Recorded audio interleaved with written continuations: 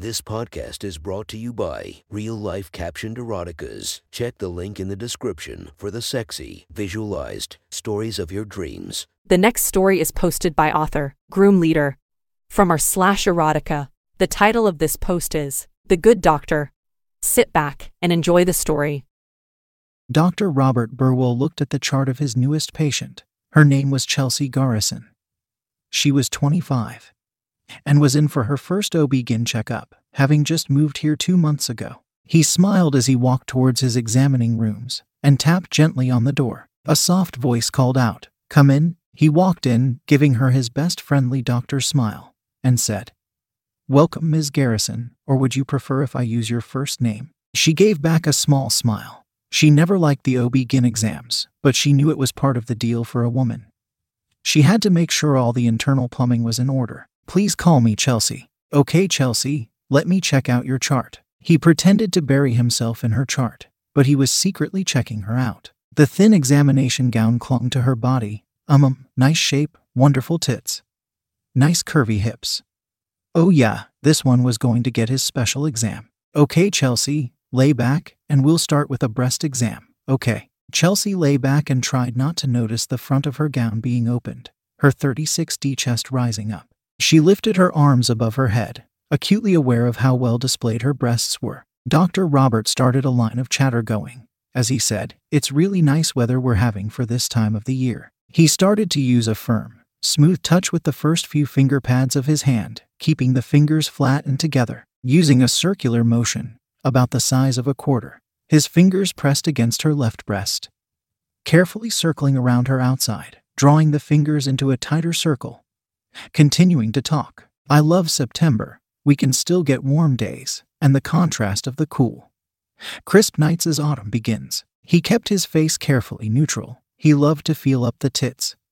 Ever since he was 18 and his 20-year-old big sister had let him grope her big dairies as an 18th birthday present. The leaves turned 10 different colors. "I love walking through the woods as the leaves fall." He was very thorough, and when his fingers glided over her nipple, he felt the hard bump. He smiled inwardly. So many women get turned on. They won't admit it, but it was warm enough in the office to not blame her stiff nipples on the air conditioning. He repeated the exam on her right breast, and that nipple was just as hard and excited as her left nipple. He stood up straight and said, "You know what's next, Chelsea. Are you ready?" She pressed her lips together and nodded, her face scrunched down into a determined look. He said, "Not to worry, Chelsea. I have a very gentle touch. Relax, you'll barely notice it." He pulled on the latex glove and placed her feet in the stirrups, spreading her legs wide open. He lifted up the gown and felt a surge of lust. She was waxed bare and smooth, and she saw her turn her head away. He smiled, and as his hands left her line of sight, he slipped off the latex glove and slipped it into the pocket of his lab coat. His bare fingers slid into her, probing, feeling the inside of her tight little pussy. Oh yeah, he could feel his cock take notice. He felt her juices surrounding his fingers. He saw her face get red from embarrassment at getting a sexual response in such a situation. He felt around for any bumps or irregularities, and from what his fingers told him, her pussy was in perfect health. He picked up the speculum, lubed it up, and parting her labia, he slowly slid it in and got a sample for the pap smear. When her pulled out the speculum and told her that she was done, and in perfect health, he could see her breathe a sigh of relief. He left the room and took the smear to the lab. When he returned, she was dressed, and in his office, she told him the main purpose of her visit. "Dr. Burwell, my husband and I want a baby. We just can't conceive. 3 years, and nothing. If I'm healthy, is it my husband? Maybe his sperm count is too low." "That could be, Chelsea. If that is the case, we can go with an IVF procedure and see if that can get you pregnant. Of course, if his sperm count is too low, we would have to use sperm from a donor. I'm ready for it if that is the case. My husband is visiting his doctor today, and we'll find out, then I can let you know." "Excellent. We can do the procedure right here. No having to go to a big, impersonal center." He saw her eyes light up, and was thinking that this could turn out very nicely. After he had escorted her out of his office, he returned, locked the door, stepped into his private bathroom, and let his 8 inches cock free. He ran it back in her mind, medically groping her tits, and sliding his bare fingers into her pussy. Standing in front of his sink, he started to stroke his eager cock. He could smell her juices on his fingers. Oh yeah, very nice. His cock was rock hard, and he could feel his cum heating up. The things he could do to her under the guise of IVF. Yes, oh fuck, yes.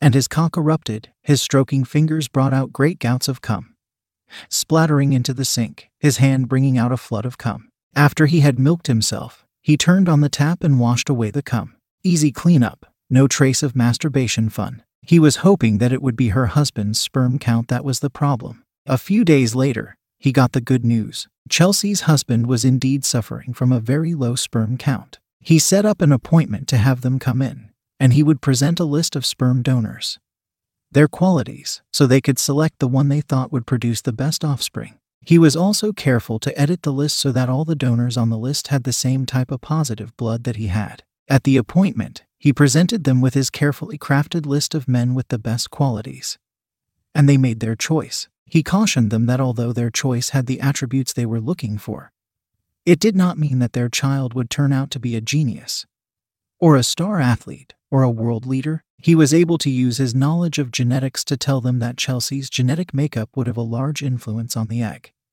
the role of dominant over recessive traits, and damp down their expectations a bit. With them being unaware of the IVF procedure, it was easy to tell her husband that the procedure would have to be done in private, in his office, with just Chelsea and himself in the room. The date was set, and as much as he would have liked to stroke the meat, he resisted. He prepared his decoys, little petri dishes that had a cloudy substance that would pass as the sperm sample. Chelsea was going to get her sperm sample from something other than a petri dish. Chelsea arrived, her face determined, and she was escorted into the examination room. When she had slipped on the gown, he made sure the door was locked, and he started an IV going. He gave her a pill which she dutifully swallowed, explaining it as a mild tranquilizer. It was actually Rohypnol, a powerful tranquilizer about 10 times more potent than Valium. It would render her incapable of resisting. She would be lying on the table in a quasi-conscious state, able to observe events but completely unable to move.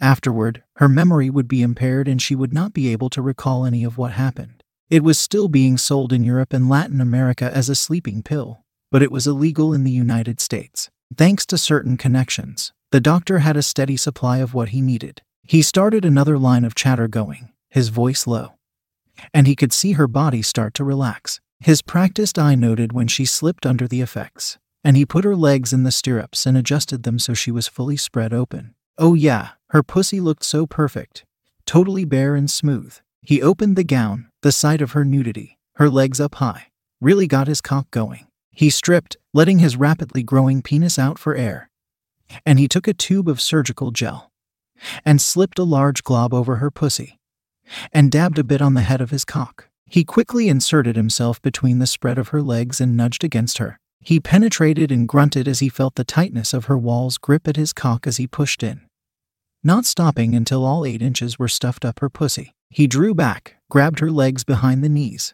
and as he surged in with his second thrust, she pushed her knees up until they were against her tits. He was as deep as he could go, letting out a loud grunt as he bottomed out, relishing the feel of her tight snatch as he started to ride her sexy body. As he fucked her, he could see her eyes were open. This was better than knocking her right out. The good doctor was spreading his seed far and wide. He already had fathered over 300 children by fucking his IVF patients, when the results were a husband who had a low sperm count. The ones who had unknowingly bore his progeny, back in the early days, had been sedated to the point of unconsciousness.